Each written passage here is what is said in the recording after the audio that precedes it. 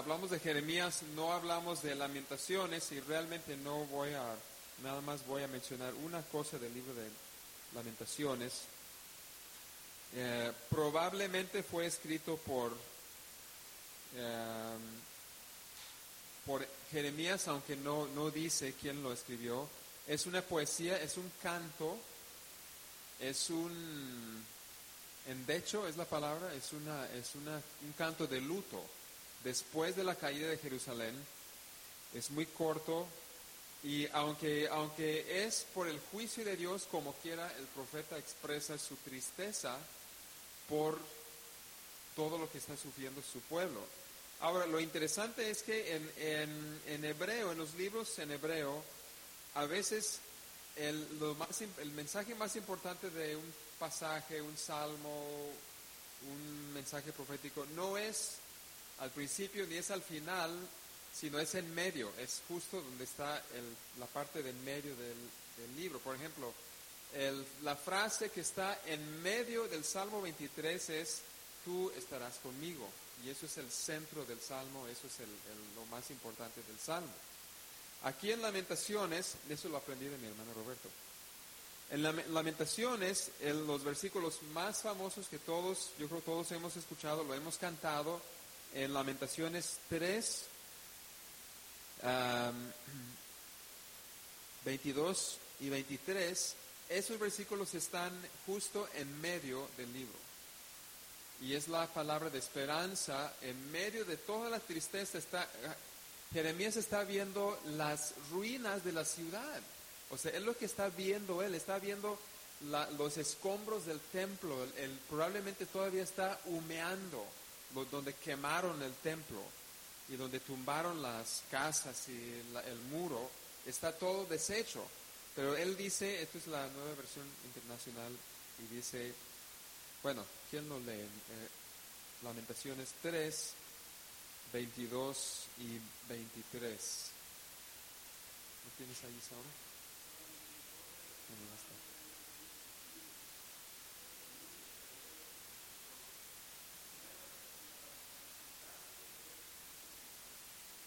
Entonces ahí está esa palabra que significa amor fiel, misericordia.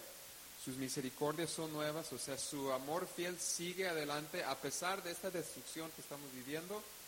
Y por eso, aunque estamos en el exilio, no nos ha extinguido. Y hay una esperanza para el futuro. Y es el centro del libro, en medio de un canto largo de tristeza.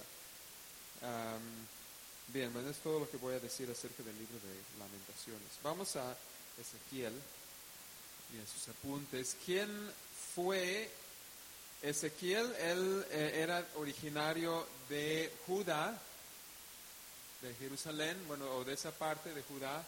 Él era sacerdote. No pude ver, todos dicen que fue sacerdote, pero no pude ver dónde lo dice que es sacerdote, pero bueno, todos dicen que fue sacerdote, o hubiera sido sacerdote porque es del linaje de sacerdotes. Pero cuando era joven, él fue llevado por medio de los babilonios. Él fue llevado de joven junto con como 10,000 personas en la primera deportación de Jerusalén hasta el río, bueno, no sé dónde queda, pero hasta Babilonia. El río fue como un campo de refugiados, por decir, al lado del río Quebar. Él estuvo casado, pero su esposa murió en Babilonia, cuando él tenía 35 años. Vamos a mencionar eso después. Bueno, él fue llevado a Babilonia junto con el rey Joaquín. Como digo, había como 10,000 personas que fueron llevados, y Babilonia llevó a los más importantes, los líderes políticos, religiosos, económicos, y dejaron a los pobres en la tierra para que hubiera algo de gente ahí. Su ministerio empezó cuando él tenía 30 años, como dice en el primer versículo.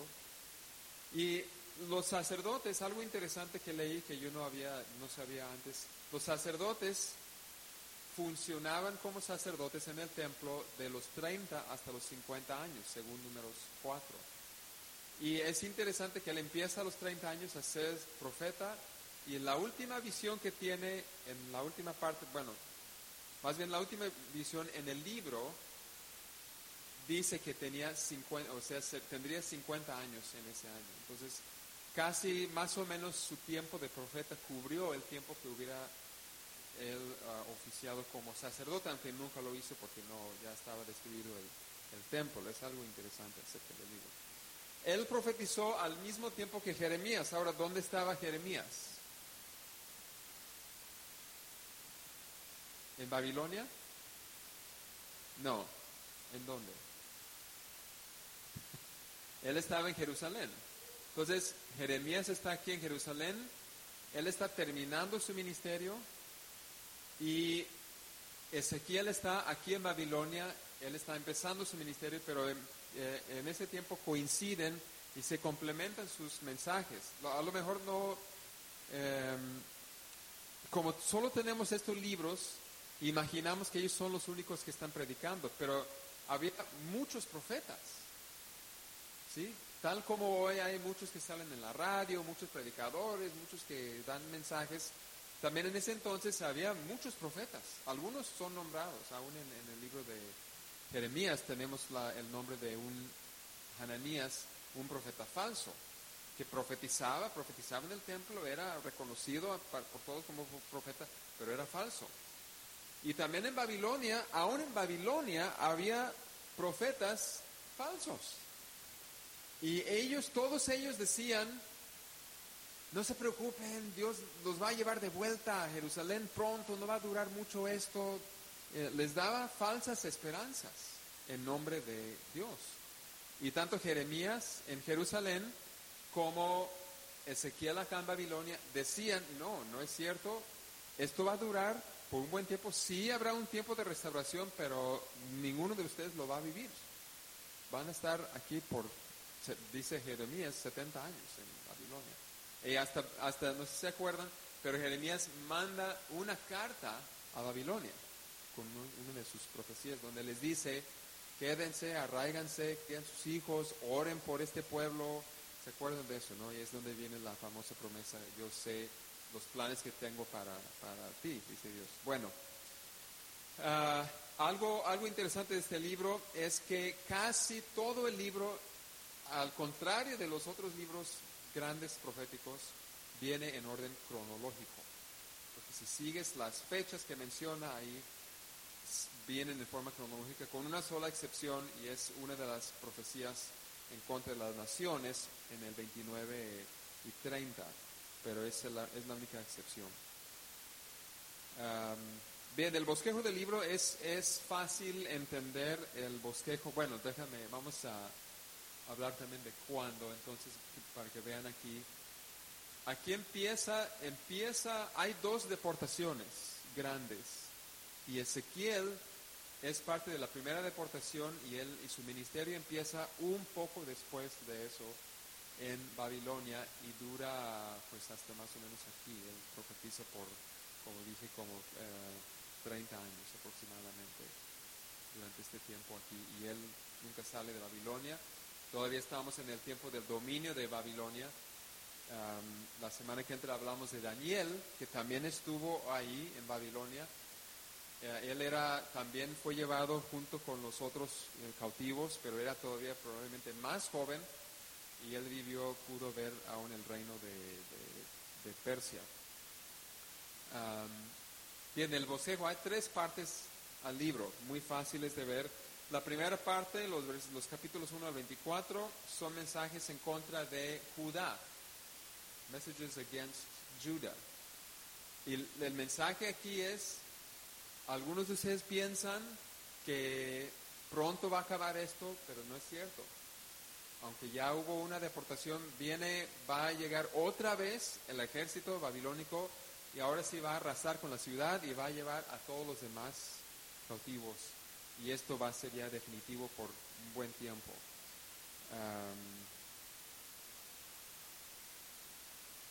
La segunda parte de los capítulos 25 al 32 son, como varios otros profetas, son varios capítulos que hablan en contra, son predicaciones en contra profecías en contra de las naciones, como Jeremías, como otros libros. Él demuestra que Dios es soberano sobre todas las naciones. No solo es un Dios de la tribu de Israel, sino que es el Dios de todo el mundo. Y demuestra porque Él va a juzgar a todos. Y lo interesante es que los va a juzgar a pesar de que Dios envía a Babilonia y permite y envía el juicio contra Israel. Salud. Muchas de las naciones se aprovecharon y se gozaron por el castigo. Y Dios les dice, por eso yo los voy a castigar. Y es gran parte de los mensajes de estos juicios contra esas naciones, porque ellos dijeron, ay, qué bueno, ya por fin esta tierra la vamos a tomar nosotros. Y Dios dice, no se gocen porque estoy castigando a mi pueblo. Ahora les va a ir peor a ustedes.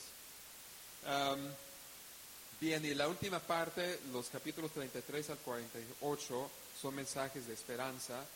La primera parte, los primeros capítulos duran como 5 años, es un tiempo de 5 años. Y la última parte es un tiempo de 16 años. 16 años después del exilio, como dice ahí. Bien, vamos a la siguiente parte. ¿Cuál es el mensaje principal del libro de Ezequiel? Hay una frase que se repite más de 50 veces en el libro, y es donde dice, depende de la versión, pero dice, y sabrán que yo soy Jehová, o sabrán que yo soy Yahvé, o en la nueva versión internacional, sabrán que yo soy el Señor. Y cuando Dios actúa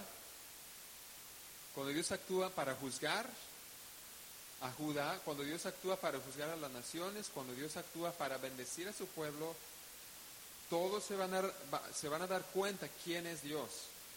Como dice aquí en la última parte del inciso D, la última oración ahí dice que significa que Dios revela quién es. Cuando dice sabrán que soy Yahvé, significa que se va a revelar, va a mostrar quién es, que es poderoso, que es soberano, que es amoroso y justo y misericordioso. Él se hará famoso. Él se hará famoso. Y es el mensaje principal del libro de Ezequiel. Vamos al libro de Ezequiel. Vamos al capítulo 36 y vamos a ver las 3 preguntas que se encuentran ahí en el inciso D.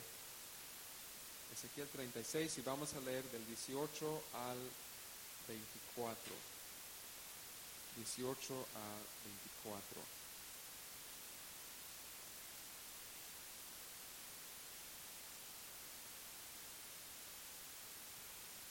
Ezequiel 36.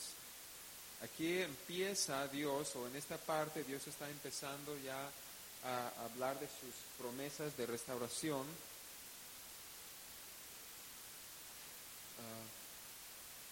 Isabel, ¿tú lo puedes leer? 18 al 24.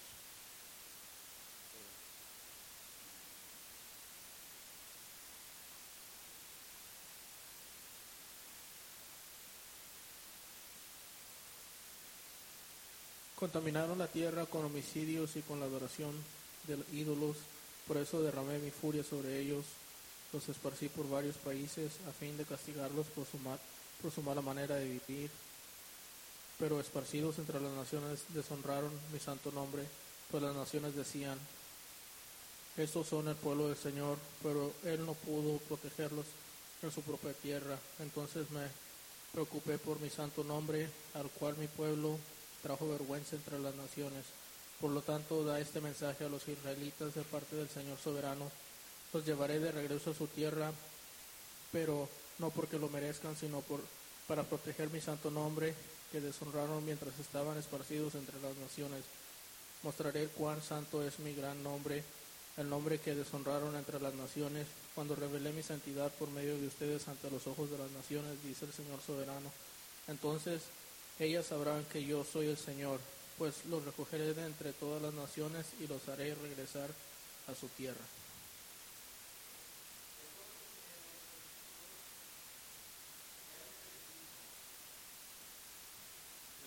En los versículos 20 y 21, la pregunta número 2 ahí, ¿qué pasó con la reputación de Dios cuando Israel fue castigado y llevado a Babilonia? ¿Qué pasó con la reputación, la fama de Dios o el nombre de Dios según... ¿Qué? Fue blasfemado. ¿Por qué? O sea, ¿cómo ocurrió eso? Según por lo que ves ahí. ¿O por qué hubiera ocurrido eso? O sea, las naciones de alguna manera ven mal a Dios. No a Israel, sino a Dios. ¿Por qué? ¿Por qué piensan?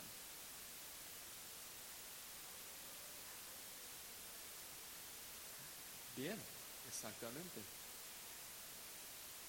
Exactamente. O sea, ellos no están viendo el punto de vista de Dios que, no, pues porque ustedes son buen pecadores, su Dios les castigó, no, porque ellos hacían lo mismo que todas las naciones. Lo que ven es, pues su Dios no tiene poder. Nuestro Dios tiene más poder que el tuyo.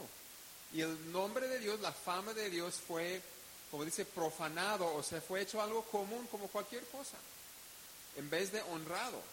Entonces Dios dice, bueno, entonces eso es el primero. Aunque en realidad Dios estaba mostrando su poder y su gloria al castigarles.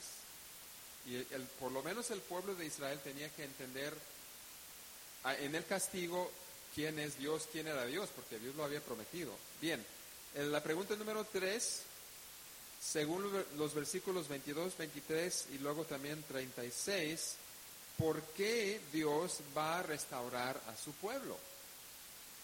O por lo menos aquí, ¿cuál es el motivo que menciona? Porque sabemos que sí fue por amor, claro que Dios les amó, Dios tuvo misericordia, pero aquí, ¿qué motivo menciona? ¿Por qué los va a restaurar? Como es un grupo grande, nadie quiere opinar. A lo mejor estoy mal.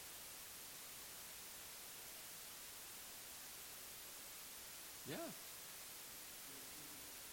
Sí, o sea, para honrar su nombre, para tener más fama. Al restaurarlos, las naciones van a decir, wow, qué grande es su Dios. Van a conocer a Dios, van a ver el poder, el amor y la gloria de Dios en esa obra. Entonces Dios está preocupado por su nombre. Dios está preocupado por su fama. Su nombre está en juego aquí en todo lo que ocurre con Israel. Porque era su pueblo. Y a él le importa lo que la gente piensa de él. No es inseguro. Pero él quiere y va a recibir gloria de toda la gente. Y de esta forma él va a recibir gloria. Recibe gloria primero cuando los castiga, pero recibe todavía más gloria cuando los bendice en la restauración. Y es lo que dice aquí. Y es algo que a veces no pensamos. Pensamos, no, pues porque Dios les amó, porque Dios tuvo misericordia. Y sí, todo eso es cierto. Pero el último propósito es Dios quiere recibir gloria. Y es el propósito que todos tenemos, que Dios sea glorificado en nuestras vidas. Que otros vean nuestras vidas, como dice Jesús, que otros vean nuestras obras y glorifiquen a Dios. Que nosotros vivamos de tal forma que otros vean el poder, el amor, la justicia, la bondad de Dios. Ok, bien. Bueno, ¿cómo puedo entender el libro de Ezequiel?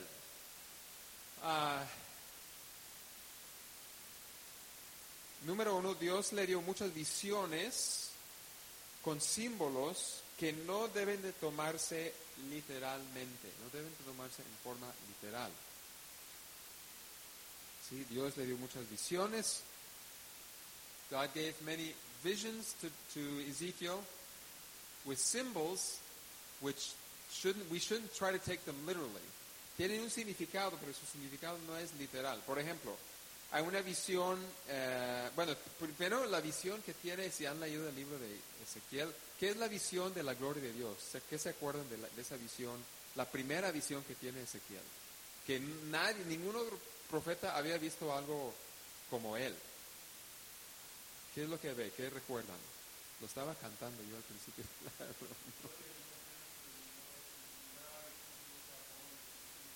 Ok, estás confundiendo eso con Isaías. Eso es Isaías.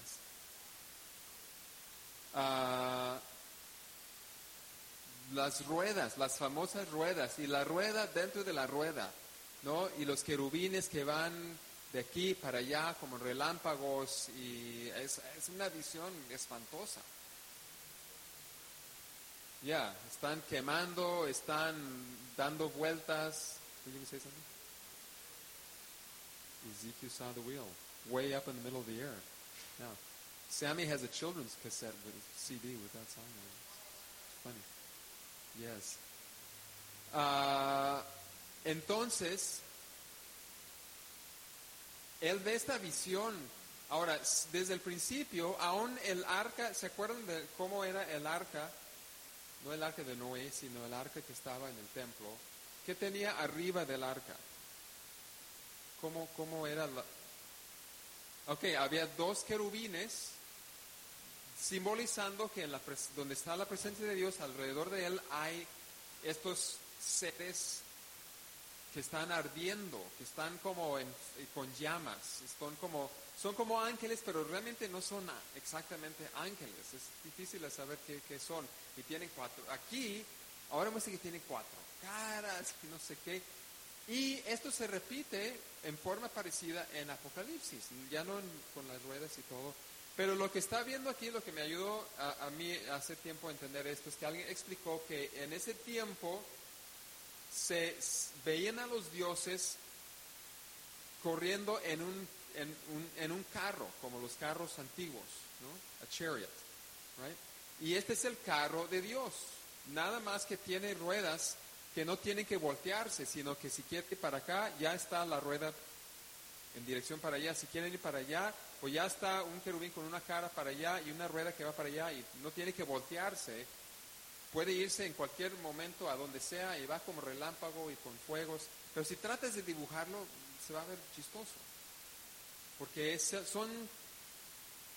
hay una realidad ahí, pero también es simbólico. Pero es el carro extraordinario de Dios. Y dice que hay un trono arriba, Y 3 veces Ezequiel ve esta visión. Lo ve cuando hay en Babilonia, que demuestra que Dios no es un Dios de un solo lugar. Lo ve cuando Dios le agarra, es hasta chistoso, porque dice, no, your hair isn't long enough. I'm looking for somebody with long hair, but I don't dare. So Isauro, okay. Ezequiel tuvo el pelo más largo porque no cortaban tanto su cabello. Entonces, dice que Dios o un ser le agarró del cabello y lo levantó en el aire y que lo lleva en el espíritu a Jerusalén. O sea, qué imagen. Y ahí Ezequiel ve la gloria de Dios, pero saliendo del templo. Ve la gloria de Dios levantándose, lo ve en la puerta y luego dice que lo ve fuera de la ciudad. O sea, es una tristeza porque Dios está abandonando su templo, dejando libre el templo para su destrucción. Esto es antes de la destrucción. Y ve otra vez la gloria de Dios al final del libro, cuando ve la gloria de Dios regresar al nuevo templo que ve al final del libro. Entonces, esta es una imagen importante. Pero después, por ejemplo, ya mencionaron la letra B ahí, ve un valle lleno de esqueletos, huesos, y dice que iba caminando entre los huesos. No solamente los ve de lejos, sino que Dios le hizo caminar entre los huesos, y dice que estaban secos, no estaban recién. Si han visto las películas del oeste, ¿no? Cuando ves ahí el cráneo de un toro, algo tirado en el desierto, así eran, secos. Y Dios le pregunta, ¿pueden vivir estos huesos, Ezequiel? Y eran muchos, un valle lleno de huesos. Y representando, ahora, no significa que literalmente un día va a haber un valle lleno de huesos. Y luego dice que Dios, Él profetiza sobre los huesos y viene y forma un ejército y luego entra vida, soplo de aliento en esos cuerpos y vuelven a vivir. Y Dios dice, este es mi pueblo. Y ustedes dicen, ya estamos muertos, estamos aquí en Babilonia y cómo podemos cómo podemos volver a vivir. Entonces es simbólico. No hay que pensar que un día un valle de huesos va a aparecer y van a volver a vivir. Claro, también probablemente está también simbolizando nuestra resurrección, la resurrección de Cristo y nuestra resurrección después. Y también el nuevo templo que él ve, y ve la nueva tierra, pero es muy diferente al templo original. Nada que ver con el templo que construyeron después del exilio. Entonces es algo ideal, son símbolos de una realidad futura. Bien, también más que cualquier otro profeta, Ezequiel, primero tiene visiones extrañas y vívidas, ¿no? Y si tú quieres que alguien recuerde algo, debes de pintar una imagen rara, chistosa. Todos han visto caricaturas políticas, ¿no? Caricaturas políticas. Aquí en Estados Unidos, si tú ves una caricatura con un elefante y un burro, ¿qué está significando? ¿Qué significa eso? ¿Qué simboliza eso? Los dos partidos. O sea, nadie piensa, ¿dónde estará ese elefante? ¿Dónde estará ese burro? No, o sea, igual en México también ven, hasta son mejores las caricaturas ahí políticas. Pero usan símbolos. Se ven muy raras, pero es para llamar la atención de la gente, para que uno vea y entienda y comunique un mensaje de una forma creativa. También hizo muchos actos simbólicos. Hizo casi actuaciones. ¿Alguien recuerda de alguna actuación de Ezequiel? Wow, yes. Se rapó y ¿te acuerdas qué hizo después? ¿Qué significó?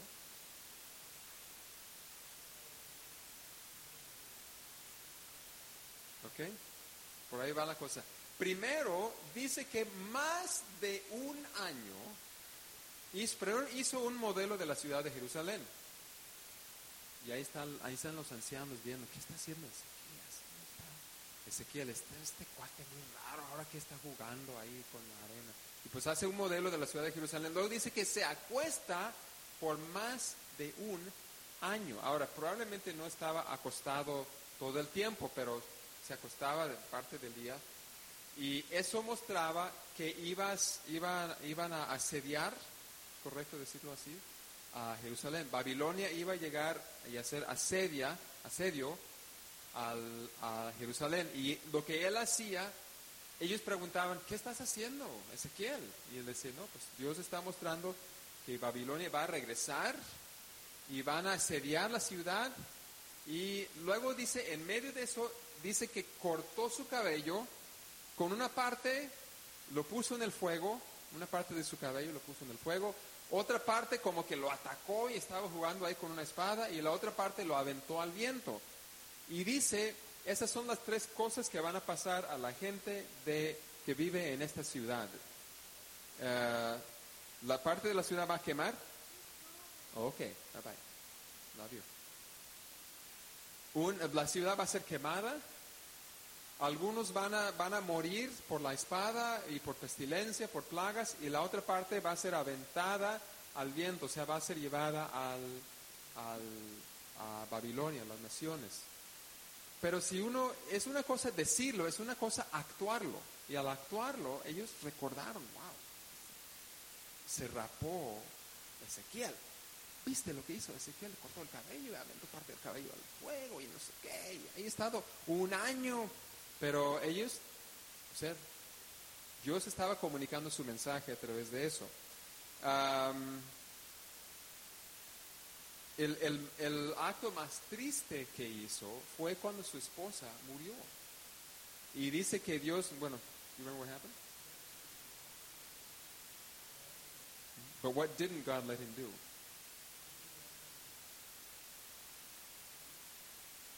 What he did, yeah, no permitió que Ezequiel hiciera duelo por su esposa, por su propia esposa. Y a los sacerdotes por lo menos les permitían hacer duelo por un familiar inmediato. Para otras personas no, pero para un familiar inmediato como una esposa, un hijo, un padre, sí. Y Dios le dijo, no vas a llorar por tu esposa, vas a llorar en privado, pero no en público. No va a haber funeral. ¿Por qué? Porque yo voy a tomar lo más bello de mi pueblo, que es el templo, lo voy a destruir, pero no van a poder hacer duelo porque yo los voy a llevar como cautivos a Babilonia.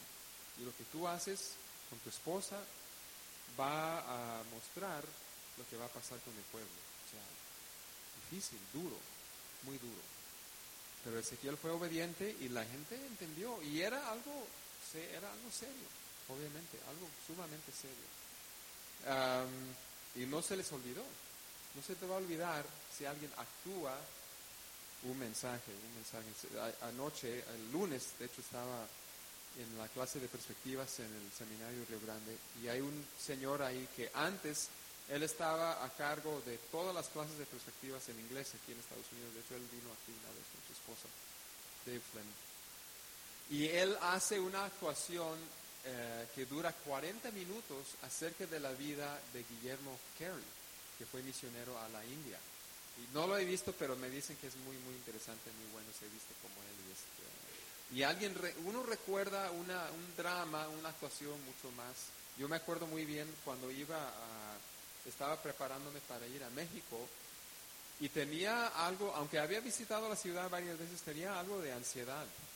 Y era un tiempo de mucha presión en mi vida, estaba estudiando español, estaba ayudando a mi tío con el grupo de Harlingen, con alabanza, por un tiempo estábamos grabando el famoso cassette que hicimos acá en medio del lodo, acá en Mission, no sé dónde era. Me acuerdo que teníamos que caminar casi sobre el agua una vez para llegar ahí porque se inundó y era muy chiquito el estudio. Pero bueno, estaba muy activo, tenía que levantarme súper temprano para abrir las puertas en el seminario. Y yo en las noches yo estaba experimentando en ocasiones como voces que me decían, si vas a México te vas a volver loco y no sé qué. Y vinieron aquí los jóvenes de la iglesia de Reynosa, junto con los estudiantes del centro bíblico en ese tiempo, y mi esposa fue una de ellas, y presentaron la obra de la reina Esther. No de Esther, sino de la reina Esther. Y en ese, qué es lo que le dice Mardoqueo? ¿Te acuerdas, amor, cuando viniste a presentar la obra de Esther, la reina Esther aquí? En ese entonces, todavía no me hacía caso ella también. No, ni yo a ella. Y me acuerdo muy bien, Dios me habló, no hubo ninguna predicación, estuvo muy bien. ¿Cuántos recuerdan esa obra? David, seguro, ustedes estaban aquí, seguro. Bueno, para mí sí fue muy memorable. La famosa frase que le dice Mardoqueo a Esther, tal vez por esto has llegado al reino. ¿Y cómo responde ella cuando decide ir al rey? ¿Cómo dice ella? Si perezco, que perezca. Y Dios me habló y me dice, y como diciéndome, tienes que estar dispuesto a lo que sea. Si vas a ir, no hagas caso a las amenazas, tú ve, yo te estoy llamando, ve. Eso fue parte de lo que me ayudó a seguir adelante con el plan de ir a México. Al llegar a México desaparecieron todas esas experiencias en la noche, ya desapareció toda la ansiedad porque había obedecido. Después regresaron, pero eso es otra historia. Pero Dios puede hablarnos, o Dios usa modos creativos para hablar con su pueblo. Y aquí en Babilonia con Ezequiel hizo lo mismo. Bien.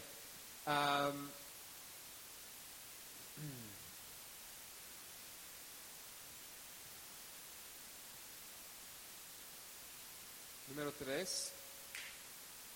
bueno, perdón, letra F. ¿Cómo utiliza el Nuevo Testamento el libro de Ezequiel? Varias cosas del libro de Apocalipsis vienen de Ezequiel, como dije, los querubines con las 4 caras, es algo muy parecido. Sobre todo la visión de la nueva Jerusalén, la nueva tierra, muchas imágenes vienen de Ezequiel, también de otros libros, pero también de Ezequiel. Pablo utiliza la parte de Ezequiel que sigue lo que leímos en Ezequiel 36 para hablar acerca del Espíritu Santo. ¿Se acuerdan que Jeremías prometió que iba a poner en el corazón de la gente? Iba a dar un nuevo corazón, iba a poner su ley, sus mandamientos en el corazón para que pudieran obedecer. Bueno, vamos a seguir aquí en Ezequiel 36 y vamos a leer del 24 al 27. Esto es lo que sigue después de lo que leyó Isauro. ¿Por qué no sigues leyendo, Isauro? 24 al 27, por favor.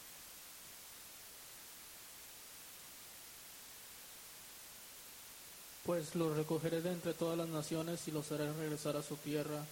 Entonces los rociaré con agua pura y quedarán limpios. Lavaré su inmundicia y dejarán de rendir culto a ídolos. Les daré un corazón nuevo y pondré un espíritu nuevo dentro de ustedes. Les quitaré ese terco corazón de piedra y les daré un corazón tierno y receptivo. Pondré mi espíritu en ustedes para que sigan mis decretos y se aseguren de obedecer mis ordenanzas. Gracias. Entonces tomen unos minutos, les voy a dar unos minutos ahí donde están. Si quieren, no tienen que formar grupos, pero si quieren pueden platicar. ¿Qué promete hacer Dios en cada uno de los siguientes versículos? En 24, ¿qué promete? En el 25, ¿qué promete? En el 26, ¿qué promete? En el 27, ¿qué promete? Escribe ahí. Y luego la pregunta C, ¿con qué propósito va a poner Dios su espíritu en su pueblo? En el versículo 27, ¿para qué? ¿Para hacer qué? ¿O para ayudarnos a hacer qué? Entonces toma un momento, si como digo, se vale platicar, no hay examen.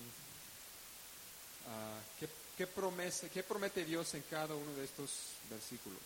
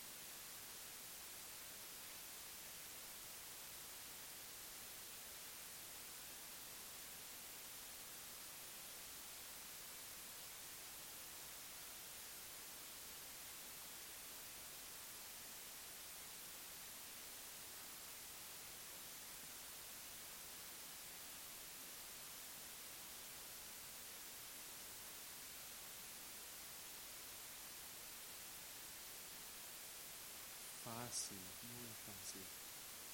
Algunos ya terminaron, algunos apenas van empezando. Okay.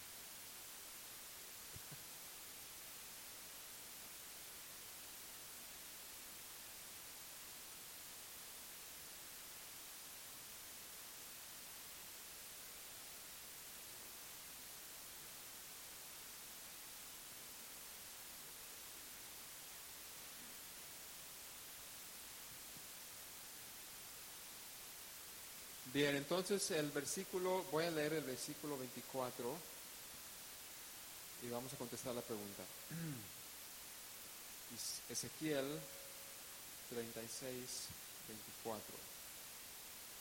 En esta versión dice, Los sacaré de entre las naciones, los reuniré de entre todos los pueblos y los haré regresar a su propia tierra. Muy fácil. ¿Qué promete Dios aquí, Miriam? ¿Ok?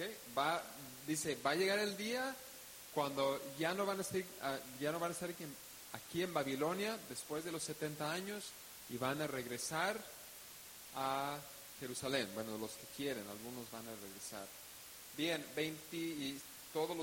muchos de los libros proféticos hablan de eso. 25 dice lo siguiente: los rociaré con agua pura y quedarán purificados, los limpiaré de todas sus impurezas e idolatrías.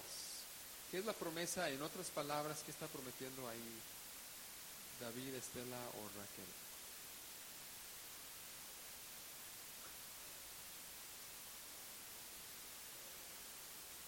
¿Ok? Purificar, limpiar, está ofreciendo aquí perdonarles. Forgiveness, he's offering forgiveness here. ¿Mande? Santidad, sí, o sea, les va a quitar su pecado y su impureza. Sí, les va a poner santidad. 26, les daré un nuevo corazón y les infundiré un espíritu nuevo. Les quitaré ese corazón de piedra que ahora tienen y les pondré un corazón de carne. Entonces, ¿qué está prometiendo aquí? Parecido a lo que dice Jeremías. Un corazón nuevo. ¿Qué significa tener, o qué puede simbolizar no tener un corazón de piedra y tener un corazón de carne? Sensible, ¿ok? En este caso, sensible a qué? Al Espíritu, a Dios, ¿ok? ¿Qué más podría significar un nuevo corazón? Esperanza, ¿ok? Deseos nuevos, intenciones, motivos, deseos nuevos, porque de ahí salen del corazón. En el Antiguo Testamento los pensamientos ocurrían en el corazón, las ideas. Entonces es una nueva forma de pensar, ¿verdad? Simboliza una nueva forma de pensar. Pues un nuevo corazón. Y aquí lo más importante, 37, infundiré mi espíritu en ustedes y haré que sigan mis preceptos y obedezcan mis leyes. Entonces, obviamente, ¿cuál es la promesa aquí?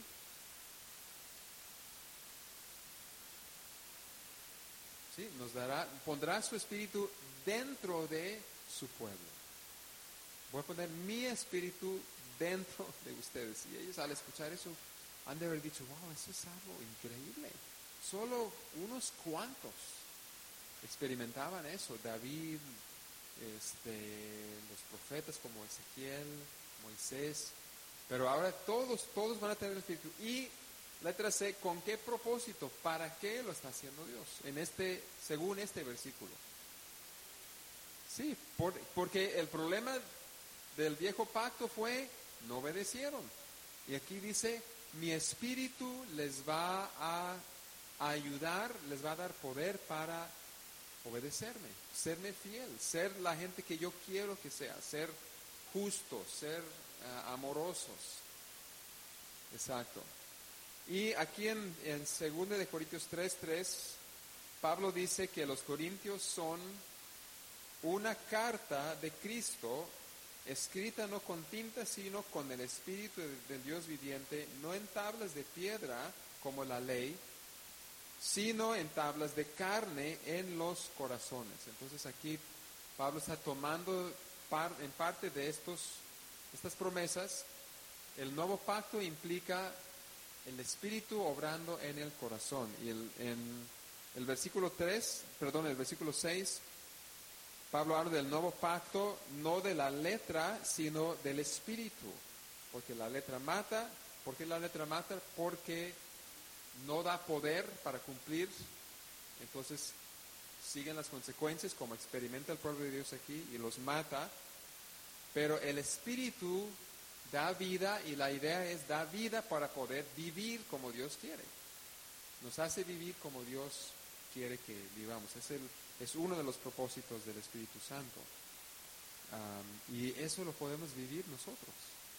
Eso lo estamos viviendo nosotros. No tenemos que esperar que se cumpla esta promesa, lo podemos vivir todos los días. Si tú tienes dificultades, si tenemos dificultades con la obediencia, parte de la respuesta es el poder del Espíritu de Dios en nosotros, el poder de su Espíritu. Tal como al orar por alguien, y no es por tu poder o por mi poder, la persona puede sanar o Dios puede liberarle o cambiarle. En eso vemos el poder de Dios, decimos, no, pues es un milagro. El mismo poder, ese mismo milagro cambia nuestra forma de pensar para que no seamos personas enojonas, impacientes, irritables, no perfectos, pero para que cambiemos. El Espíritu es el que nos cambia por dentro. Muy bien, la última página. ¿Cómo entender el libro? ¿Cómo vemos el cumplimiento en el Nuevo Testamento de este libro? Como ya dije, las promesas no se cumplen en forma literal. Y aquí, es muy importante esto. Vamos a leer todos juntos el párrafo que sigue ahí que dice un principio muy importante. Vamos a leer todos juntos eso en voz alta. ¿Sí? ¿Todos lo tienen? Es la última hoja, la última página, número 3, donde dice un principio muy importante. Todos juntos. Un principio muy importante para entender la Biblia es que el Nuevo Testamento nos explica cómo las promesas del Antiguo Testamento son cumplidas. Entonces, a lo mejor vemos una promesa como la promesa de los huesos secos, pero el Nuevo Testamento nos muestra cómo se va a cumplir esa promesa, no en forma tal y como lo vio Ezequiel. Se va a cumplir, pero no en esa forma. Por ejemplo, letra A, como en varios profetas, Dios promete que David va a reinar, y no dice el hijo de David, dice David va a reinar. Bueno, sabemos que no es David, ¿verdad? Sabemos que no es literalmente David que va a reinar, sino entendemos que Jesús, el hijo de David, va a reinar, cumpliendo las promesas que Dios le dio a David.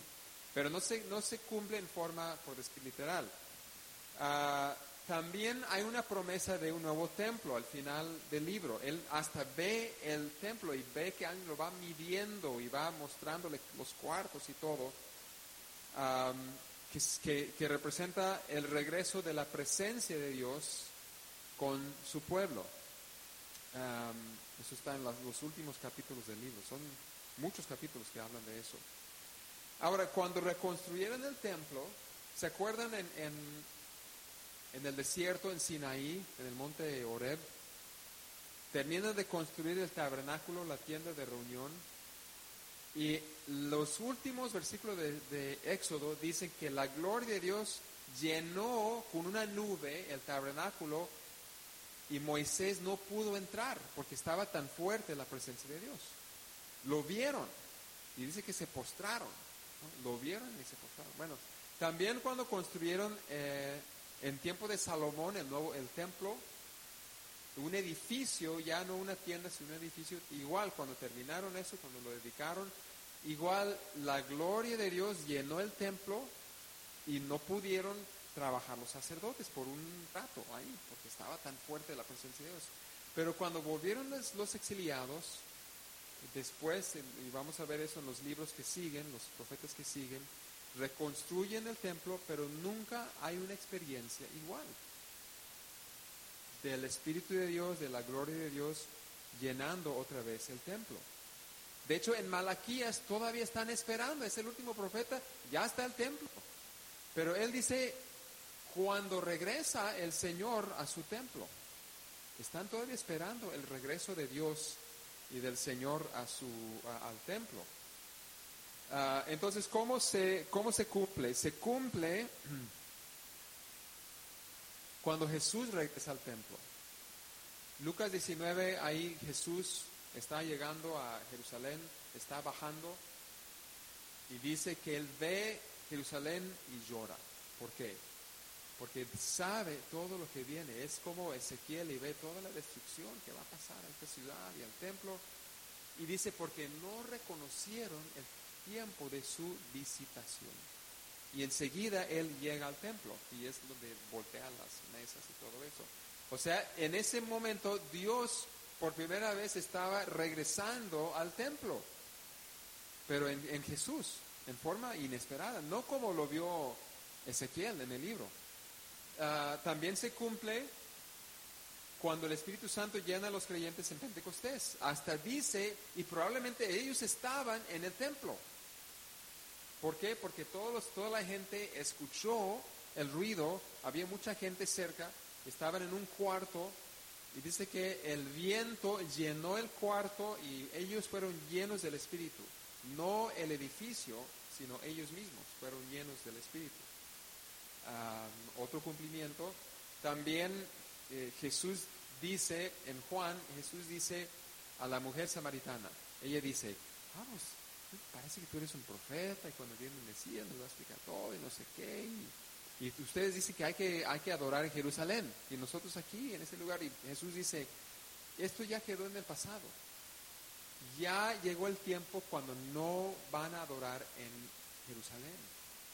Ni aquí ustedes en Samaria, sino que cada uno en su espíritu puede adorar a Dios donde esté. O sea que el templo ya quedó atrás, según Jesús. Esteban dice lo mismo. Esteban cita a Isaías donde dice, Dios no vive en un edificio. Y por último, Pablo dice que los mismos creyentes somos el templo de Dios. Lo dice en 3 lugares. Y Pedro también lo dice. Tengo la cita de Pedro, yo sé que no es Pablo, pero Pedro también lo dice, que somos piedras vivas, ¿no? Formando el nuevo templo. O sea que el tiempo del templo como edificio quedó atrás.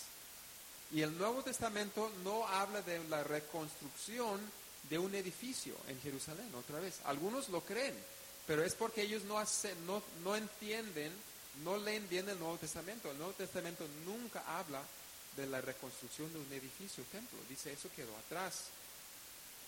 Y en la nueva creación, la presencia de Dios llena la nueva Jerusalén y dice, no hay templo. ¿Por qué? Porque Dios está llenando todo. Todo, por decir, todo es el templo ahí, porque Dios está llenando todo. Vamos a ver un último pasaje. Vamos a Ezequiel 47. Ezequiel 47. Esto es parte de la visión del nuevo templo. Es una de las visiones muy hermosas que tenemos aquí. Zacarías también habla de esto. Es donde él ve el río. Entonces, ha visto todo el templo. Esta visión que él tiene del templo idealizado, simbólico. 47.1, Ezequiel 47.1 dice, el hombre me trajo de vuelta a la entrada del templo. O sea, no a la entrada donde estaba el altar, ¿sí? Sino la entrada donde estaba la mesa, donde ponían los panes, el incienso y eso. Eso es el templo en sí. Lo de afuera es el atrio. Él ya está en la puerta donde pasaban detrás de una cortina para estar ya cerca de la presencia de Dios. Y dice, de ahí, ¿qué salía? Agua.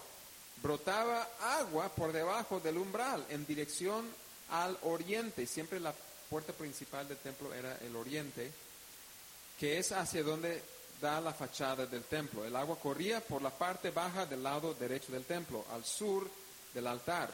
Entonces sale del templo, corre al lado del altar. O sea, el altar está fuera del templo, está en el atrio. Y ustedes saben la historia, o deben de saber la historia aquí, o la profecía. Luego el hombre me sacó por la puerta del norte, o sea que la puerta del atrio, y me hizo dar la vuelta por fuera hasta la puerta exterior, mira hacia el oriente, otra vez, otra puerta del oriente. Vi que las aguas fluían del lado sur, y el hombre salió hacia el oriente con una cuerda en la mano, midió 500 metros y me hizo cruzar el agua, la cual me llegaba hasta ¿dónde? Los tobillos. Entonces sale un poquito de agua del templo, pero ahora ha crecido hasta más o menos aquí. 4. Luego midió otros 500 metros y me hizo cruzar el agua, que ahora me llegaba ¿hasta dónde? Las rodillas.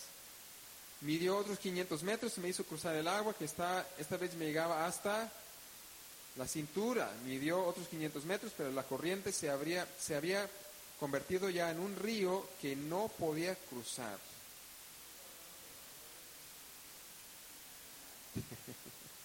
Había crecido tanto que solo se podía cruzar a nado. Entonces me preguntó, ¿lo has visto, hijo de hombre? Enseguida me llevó a volver a la orilla del río y al llegar vi que en sus márgenes había muchos árboles.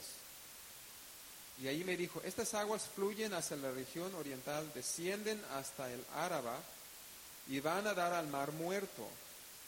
Cuando desembocan en ese mar, las aguas se vuelven dulces. O sea, las aguas del mar Muerto, que son saladas, se convierten en agua dulce.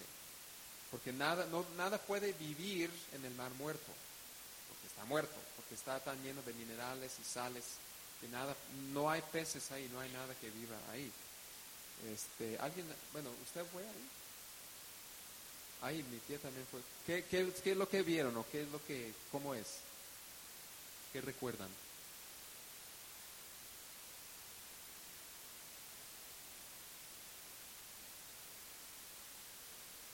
Ok, como que se junta el mineral ahí al lado, ¿no? En la orilla. Está blanco, ¿no? Está todo blanco, ¿no? What do you remember?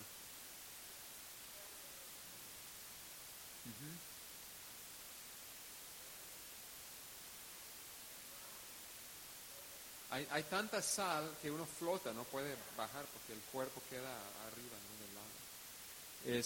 Pero está muerto, o sea, no hay vida ahí, no hay árboles, ahí no hay plantas en la orilla, ¿no? Es pura piedra, puro gránulo de la sal ahí. Bueno, dice aquí, en esta profecía, el agua llega ahí, todo se vuelve dulce.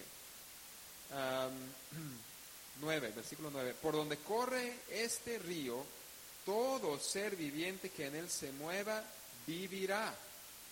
Habrá peces en abundancia, porque el agua de este río transformará el agua salada en agua dulce. Y todo lo que se mueva en sus aguas vivirá. O sea, el agua da vida. A plantas, están los árboles, y a animales, a los peces. Junto al río se detendrán los pescadores desde Engadi hasta Eneglayin, porque ahí habrá lugar para secar sus redes. Los peces ahí serán tan variados y numerosos como en el mar Mediterráneo. Pero sus pantanos y marismas no tendrán agua dulce, sino que quedarán como salinas. No como la hermana Salinas, sino aguas salinas. Junto a las orillas del río crecerá toda clase de árboles frutales. Sus hojas no se marchitarán y siempre tendrán frutos. O sea, obviamente es algo ideal, no es algo de este mundo. ¿Sí me entienden? Es simbólico aquí. Cada mes darán sus frutos nuevos porque el agua que los riega sale ¿de dónde? ¿De dónde sale el río? Del templo. Y Dios vive en el templo. O sea, sale de la presencia de Dios ese río y da vida. Cada mes darán sus frutos servirán de alimento y sus hojas serán medicinales. Otra vez, eso es algo que capta Juan en su visión de la Nueva Jerusalén, ¿no? Ahora, hay un cumplimiento de esto obviamente en Apocalipsis, pero Jesús dice algo interesante en Juan 7, ¿se acuerdan? Dice que se para y grita, el que tenga sed, venga a mí y beba. ¿Por qué? Aquí está el versículo. De aquel que cree en mí, como dice la Escritura, brotarán ríos de agua viva. Bueno, ¿qué escritura? ¿De qué escritura está hablando? ¿Qué escritura en el Antiguo Testamento habla de ríos saliendo de una persona? Pues ninguna. Pero hay una escritura que habla de ríos vivas que salen para dar vida. Y es aquí en Ezequiel 47. Entonces, el cumplimiento de esto no es en un templo que va a salir un río de un templo. El cumplimiento es que de nosotros, el nuevo templo donde está la presencia de Dios, de la presencia de Dios en nosotros salen ríos que dan vida. En este caso no a peces, sino a la gente. Ese espíritu da vida a nosotros y a los, pero no es para nosotros solamente, es para los demás. Entonces vemos que hay que entender en el Nuevo Testamento cómo se cumplen las promesas. Y en la gran parte no se cumplen en forma literal, se cumplen en otra forma inesperada, pero sí se cumplen y es mejor. Es mejor este cumplimiento. Entonces sí, es muy importante entender eso. Entonces Ezequiel tiene, sobre todo al final, tiene muchas promesas muy interesantes. También el famoso Gog y Magog, que ni siquiera voy a tratar de interpretar.